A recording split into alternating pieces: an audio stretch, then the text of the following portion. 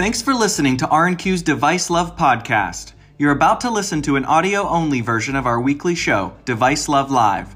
If you're interested in having your questions answered live on a future episode, visit rqteam.com to see what topics are coming up and to register. We hope you enjoy this panel discussion, and if you do, please subscribe. Let's start with, how do you know if your device is categorized as wet or non-wet? Does the regulation spell it out? You want to start, John? Sure. So I think maybe there's three places to look primarily. The first is obviously in the MDR. That's where that terminology is somewhat introduced.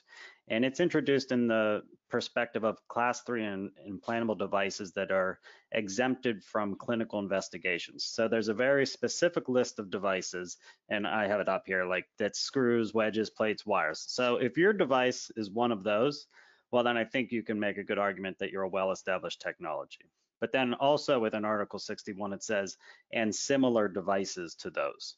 And so that's where it leaves the door open to other types of devices.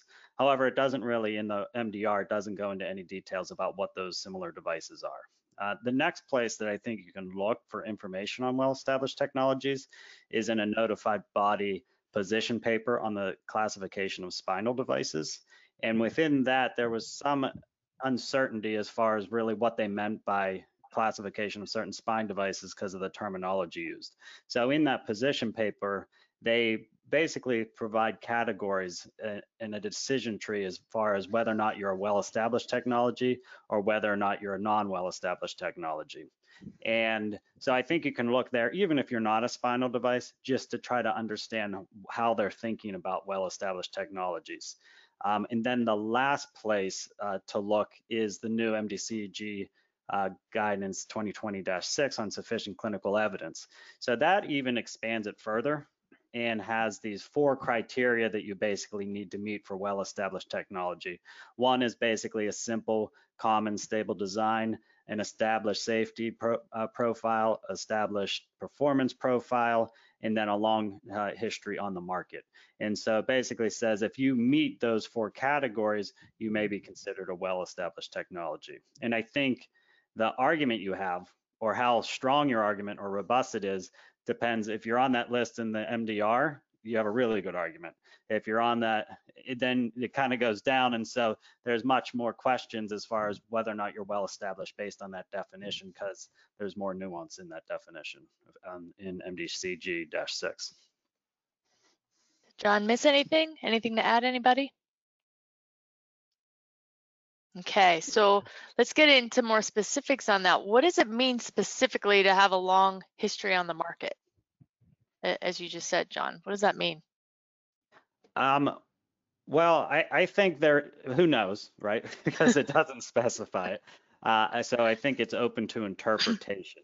I think the most rigorous and strict way to look at it is if you were somewhat on the market pre-MDD, right, you would definitely be well established because you were prior to the medical device directives. But I think that isn't necessarily what it says. And so I think the one way we've been looking at it in particular is relative to your device lifetime. So if you have a very short device lifetime and you can basically establish the safety and performance of your device and the general category is well established as well, then I think you can make an argument that you're well established in a relatively shorter period of time. But if you're a long-term implantable device, then I think a long history on the market may mean a longer period of time. I don't know, Nancy, you've done a little bit of those too. What's your thoughts? Yeah, and I think it goes to, right, the same thing, how long the effects of the device last. So if you have a device that is used, any particular adverse events that might occur happen within the first 3 days after using the device. You can get a lot of history on that device in a couple years, as opposed to an implant that may stay in a person for over 30 years. So we've been kind of looking and using that justification that the useful life of the device, the time it would take to identify any of those adverse events has passed, and we have enough information to support that. And I think if you look like maybe some additional information, to help understand that. It's not just time on the market though, because if you look at the spinal disc classification, they say basically dynamic stabilization devices or total disc replacements, which would fall into that category, are not well established, whereas fusion devices could be well established. But spinal disc replacements have been on the market since I think the early 2000s, so, it could mean many things. So just because you're on the market for 15 years and you think that's a long time, you still need to meet the other criteria and be able to make a good argument that your device is well established for that particular indication, if that makes sense. I think what this proves is that there's no one answer that will fit everything. So you got to look at it on a case-by-case basis against those criteria established in the guidance document and in the context of state of the art. Yeah, and the other thing is, as Ibram said on the state of the art, the guidance talks about, if the generic device group has a well-known safety profile. So you would also have to look at other devices, competitive devices that are in that same group.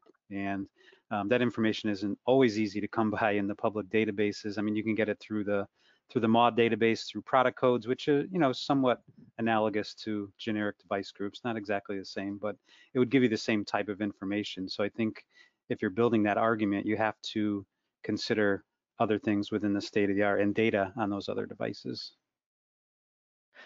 So how does this categorization of wet or non-wet impact the device? Like, what does it mean?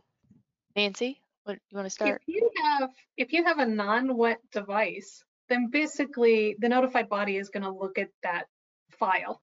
They're not going to do a sampling of it. It's 100% of those non-wet devices are going to get the full look. So even though you might not be a class 3, your technical documentation is going to be treated just like a class 3. It's going to be looked at it in its entirety.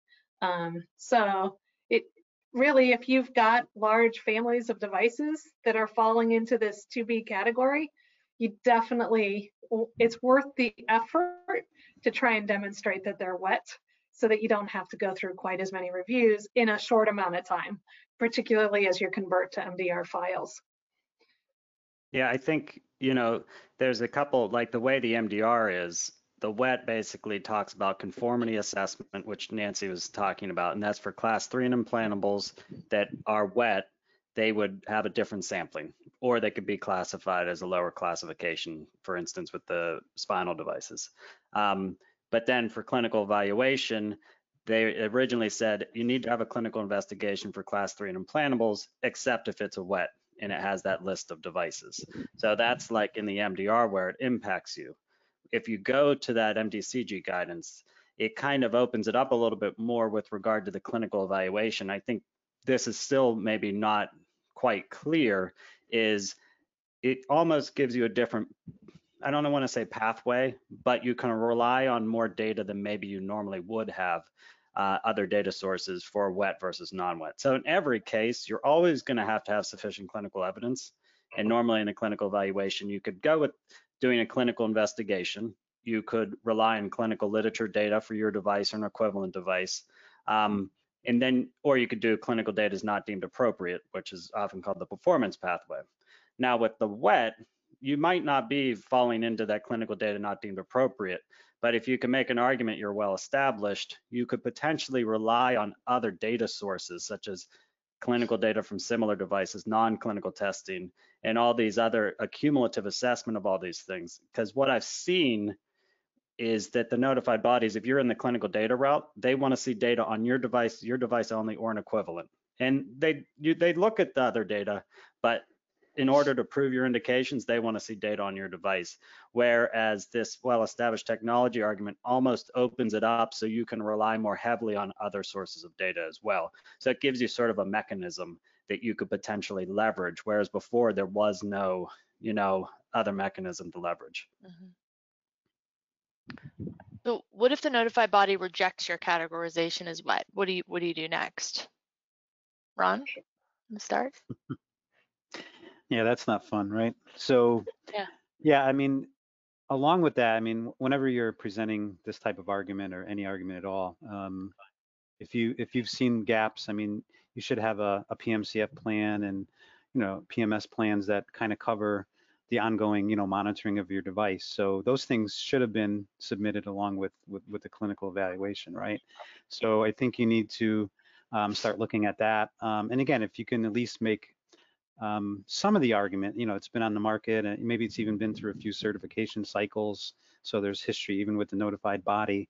I think that's another way of looking at it in terms of coming up with, you know, that could help define the extent of your PMS or PMCF plan. So if it's been around long enough, maybe the PMCF doesn't have to be as rigorous, and if it's a lower, you know, risk device, whereas if it's, you know, a little higher risk and hasn't been around for a while, then you're probably not going to get through that route anyways. So presumably the notified body will provide you with a reason why they are not accepting your wet argument. And I think to Ron's point, you've got to provide robust set of arguments in support of your claim to be wet. And it's in your interest to do that because, as John earlier explained, if you can demonstrate that you are wet, clearly the burden of proof, the evidence you need becomes lower. You can now gather a whole bunch of things ranging from maybe literature reviews coupled with something like surveys, et cetera, to demonstrate compliance. So the key thing is don't just go with, if you may, a one reason to claim wet.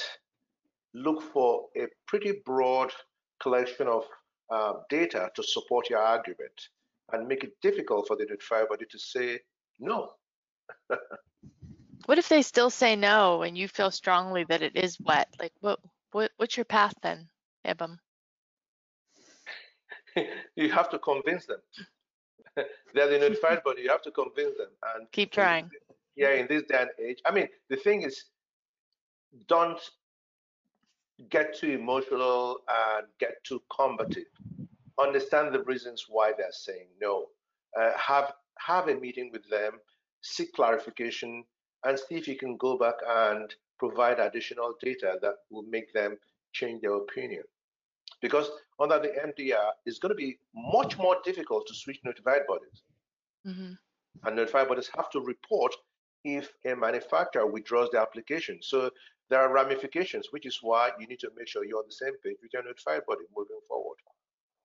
Yeah, I think it's going to be interesting because if everybody bombards the notified bodies with this argument on every other device, then they're going to draw a line at some point because, you know, they're going to have to kind of compare the different submissions they're getting and say, well, you know, these may be okay, but I don't think it's going to work for something else. So, and again, it goes back to the MDR. I think initially they'll be pretty strict on all aspects of the MDR, including this. So they may be really obstinate and say, hey, it's only these sutures and clips and widgets and whatever's in that list. And then, you know, little by little, they may start letting these other things come in. So I didn't mean to make it sound so bleak, but I'm sure they don't, they're not going to make it easy either way. So. And Ron, to add to that point, you're right, because it's not just the notified body. You have to please. What about the commission and the competent authorities? Mm-hmm. The notified body may say yes if the authorities in Europe decide, no, we don't accept this argument, then your continued certification could be at risk. So this is why the more data you can gather to support your claim to be wet, the better. Because we don't want the pendulum to swing whereby they have this very restrictive list that, as we had under the MDR, whereby they said they could all add to the list or take away from the list. Mm-hmm. We don't want that. We'll rather have a situation where, within reason, okay, within reason, you could justify your device being wet. I would also say, like, whether or not they say wet versus non-wet, I think from a conformity assessment perspective, it's pretty clear how that would impact you. From a clinical evaluation perspective, it's less clear. And what it ultimately would mean is what type of data and what level of evidence they're expecting from you for your device.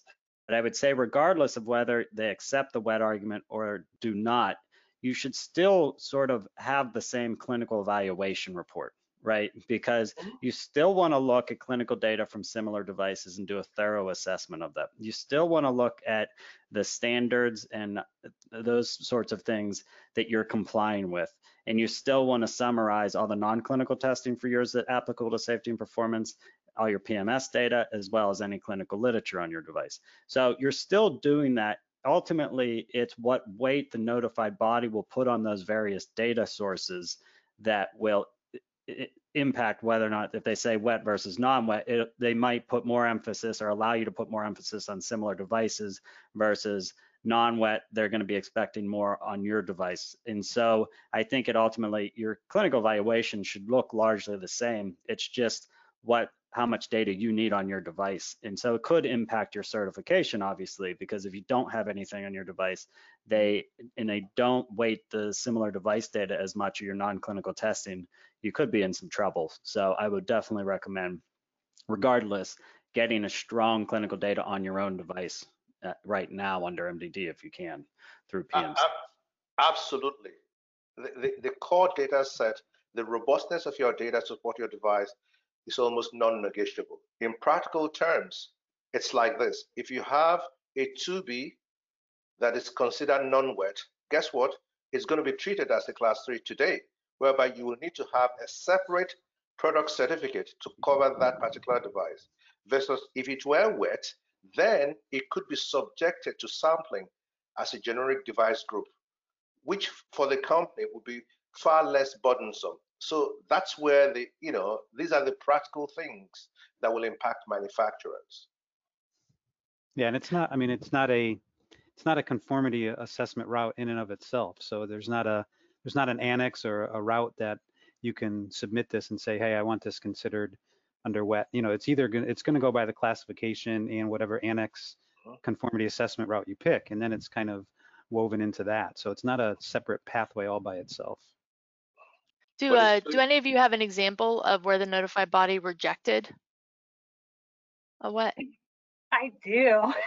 So it happened in the application process, right? The company submitted it, identified it as a wet technology. Notified body came back and said, we don't agree with that, right? And so we put to Ibham's point, we put together the argument.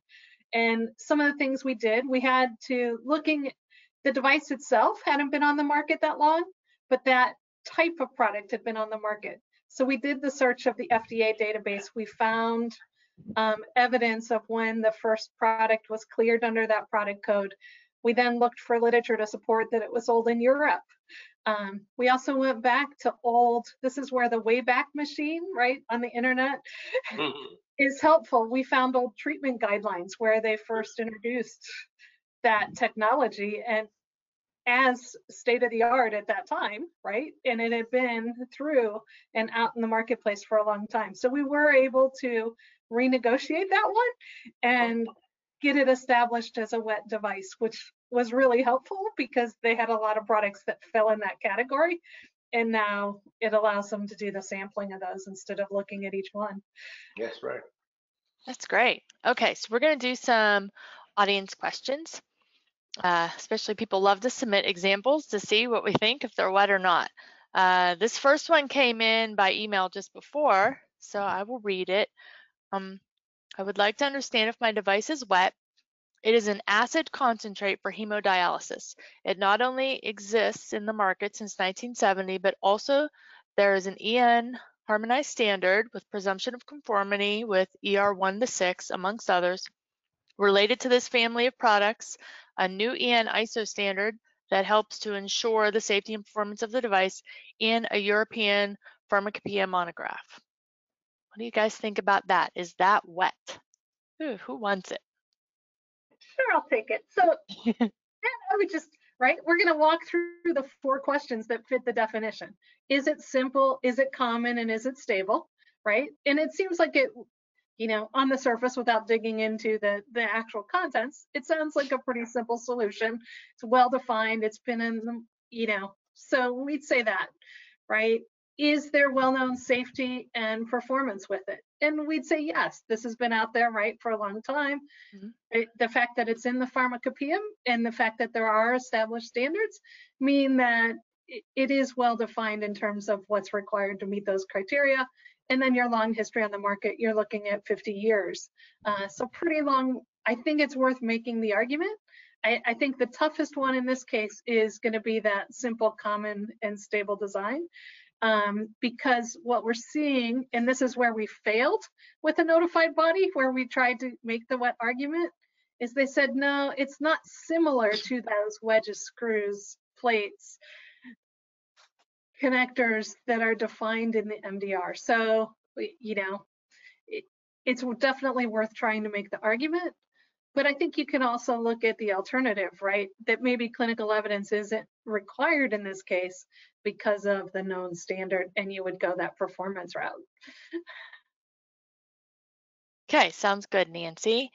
Wait, before I go to the next one, there's an easy question for John. Can you please share the title of the spinal position paper referenced in the beginning? Yes, I have it open right now. If you Google like NB position paper spinal classification, it should pop up. It'll be a PDF, but it's the joint NB- position paper on spinal classification per the MDR. Okay, perfect. Okay, next example to try. Would a device like a pacemaker be considered a well-established technology? There are variations in pacemakers, but the technology has been around for over 30 years. Ibham's smiling, so what do you think, Ibham? I don't think so. It's a high-risk device. They don't come in higher risk than a pacemaker.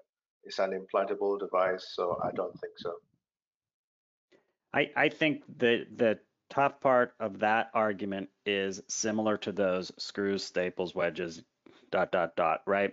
And so I think that's going to be the hardest argument to make for a lot of these devices. And it's really unclear right now how rigorous or they're going to basically say, well, that is not similar to these similar devices. And the other part of that, if you look at that notified body position paper on spinal classification, they talk about devices with multiple components, I think, is one of the things that they consider non-wet, and they use an expandable cage as an example. And so that definitely has multiple components. So I think it's going to be that argument for the first part of the definition. Is it simple? And Correct. Is it similar to those? And only time will tell whether or not they accept these types of things, but I think it's going to be harder for those types of things. I don't know, Nancy, what do you think? John, let me tell you this. Yeah, okay. Just on criteria number one alone, pacemakers will not qualify. Relatively simple, common and stable designs and little evolution. If I showed you a pacemaker design from 30, 20, 10 years ago, you will see the evolution that's been going on. Right now, the latest technology is leadless pacemakers. How could anybody argue that a leadless pacemaker that was first placed on the market about 5 years ago is similar to the one that St. Jude put out God knows how many years ago? I don't think that will work. Well, let me ask a question on that. Can somebody tell me what similar means? No one can. Whatever I want it to mean when I'm writing my justification. There's another MDCG guidance on that, yeah. But when you look at the 2020-6, it you know, it says the common features of the devices which are wet are that they all have, and then you get into the 4 bullet points. To me, it's like they have to have all of them. So you can't pick and choose. Well, it's been around for a long time, but if it's not simple, to Ibham's point, you know, and I think of things that have probably microelectronics or even software in them, I can't see, you know, anything getting past, you know, the wet technology argument, even if they've been around for a long time. Even the battery design has changed significantly over years, you know. So I think that is at the far end of the spectrum. Yeah. Okay, let's try another one. Next one. We have an implant with device lifetime of 6 months, subliminar fixation similar to wiring, which aligns with time for fusion. The implant may remain in place at the surgeon's discretion. Can we establish our long history on the market based on the 6-month lifetime statement rather than the years of implantation? The implant isn't serving the intended use after fusion occurs. Does that make sense, or would you like me to read it again? Makes sense, right? I think from the performance, right? That's where that third bullet, you're basing that on the 6 months. The problem is bullet number 2, the safety of it. And so if you're leaving it in the body, how do you know without some real life experience beyond 6 months what the long-term effects of that are? So I think that one makes it. Now you may be able to show, right, that they've been in people for a long period of time, but if it's truly a new device, 6 months old or 9 months old or 2 years old, you probably don't have enough data at that point to establish that safety. Okay. Next one, if you have a class 2 that was approved via equivalence under MDD, but will not meet the criteria under MDR, for example, no access to the competitor file, do you think WET is a possible way forward based on similar product, preclinical data, PMS, etc.? Well, it depends what class 2 it is. If it's a class 2B implantable, well, then you need that contract. If it's a class 2A, then I don't believe you need a contract in place between the equivalent device manufacturer and yourself. You still do need to have sufficient information to establish equivalence. And so I think it really depends on what class you actually are, right? And whether or not it's implantable and to have that contract. Now, I usually think of equivalence, does it pass the sniff test? Like, is it really equivalent or not? Because you will have usually a clinical person reviewing this, and they usually call out, and they're really savvy about knowing the differences between these things. Is it the same material or not? If it's a different material in contact with the body, it's not equivalent. And I've learned that lesson the hard way many times. So, but it's always a possible pathway. So if it meets those 4 definitions, you still want to make the best argument you can for your device. So I would absolutely pull data for similar devices and establish the safety and performance of the general device category for your device, whether or not they accept it as wet or not non-wet. So okay. If you manage to get on the market via equivalence, even under the MDD, the requirement is you then complement that with some good PMS data, including PMCF. So it begs the question as well, how solid is your PMCF data? Okay, next one. And by the way, there's someone named Gina who wrote in a question that says the algorithms are different. I'm not sure. I think maybe part of your question is missing. You could re-put it back in. Probably in relation to pacemakers, I guess. Maybe. Oh, maybe she was just talking about our pacemaker discussion. Okay. Next one. Our external consultant says we should not reference the MDCG 2020-6 in the CER for meeting the WET criteria. I think we should. What do you think? A little loaded. Yeah, I'm struggling with that one right now. So we're actually working on something where a writer proposed putting that in there, and it made me a little uncomfortable because, first of all, I'm not sure if it meets the criteria, and second of all, we're not sure how this is going to be submitted, in what conformity assessment route. So, yeah, I mean, I think if they're generally recognized, guidances, I think you can do that. But again, it depends on the robustness of your argument. We've done other CERs where we've taken a similar pathway and never called it wet or anything like that. We just relied on the data that we had and built as good an argument as we could. So I think you could do it either way. Yeah, I maybe I'm not appreciating the downside of referencing these things in the CER. But, first, I think that to keep in mind is that MDCG is intended for MDR, and they only mention the GSPRs in there. They don't talk about essential requirements or MDD. And so that's one thing to keep in mind when you're making this argument, is that it's really an MDR argument. I guess you could maybe try to apply it to MDD, but I don't think it's really technically appropriate. So with MDD, you're kind of stuck with the routes that you have under MDD. John, that's because this whole document has been written for devices that are currently CE marked. So if you're already on the market under the MDD, then this doesn't apply. We're really talking about when you transition or as you transition to MDR here. I would probably feel more comfortable referencing the actual MDR articles that apply, because that's ultimately what's going to be enforced, not the MDCG. I was going to make that point. That is the law. That is the one you must always go back to, because even the notified bodies, when they write you up, will only write you up against the law, not against the standard. But I would kind of, on the contrary though, we always reference MedDev 2.71 Rev 4. That's not law, but that's the general state of the art and accepted process.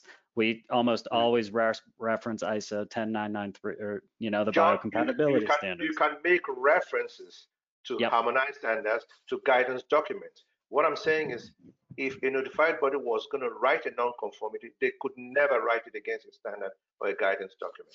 I disagree, because I've seen them do it. That is absolutely wrong, because by law, they can't even, if you are doing an MDR audit, you can only write a non-conformity against either the MDD, AIMD, or MDR clauses. That's it. You can certainly quote guidance documents, harmonized standards that you've used to kind of demonstrate compliance. You can't do that. But for a notified body, there's no way you can write against the standard. What is that's why there's a difference between what is a law and the guidance documents. Well, what they do unless you reference it, unless you reference the MedDev or a standard, and then you just don't follow it. So if you're saying we've done this to Rev 4 or to whatever standard, and then you clearly don't follow that, but then that nonconformity becomes more of a QMS nonconformity, not following your process, and maybe not as much, but I've written them that way. So there's always a way to write a nonconformity. Yeah, it usually, so they'll reference the MedDev and say this is not compliant with MedDev 271 Rev 4. And so they definitely use it, and it's because most of the time in CERs, people say we comply with MedDev 2.71 Rev 4. And so I think that's they're in, but ultimately, maybe to your point, Ibum, the non-conformity is you don't have sufficient clinical evidence, which is written against the MDD or the MDR. So, maybe I'd like to say we're both right. How about that? That's okay. That's all right. I think that is a great point to end on. We are just over our 30 minutes.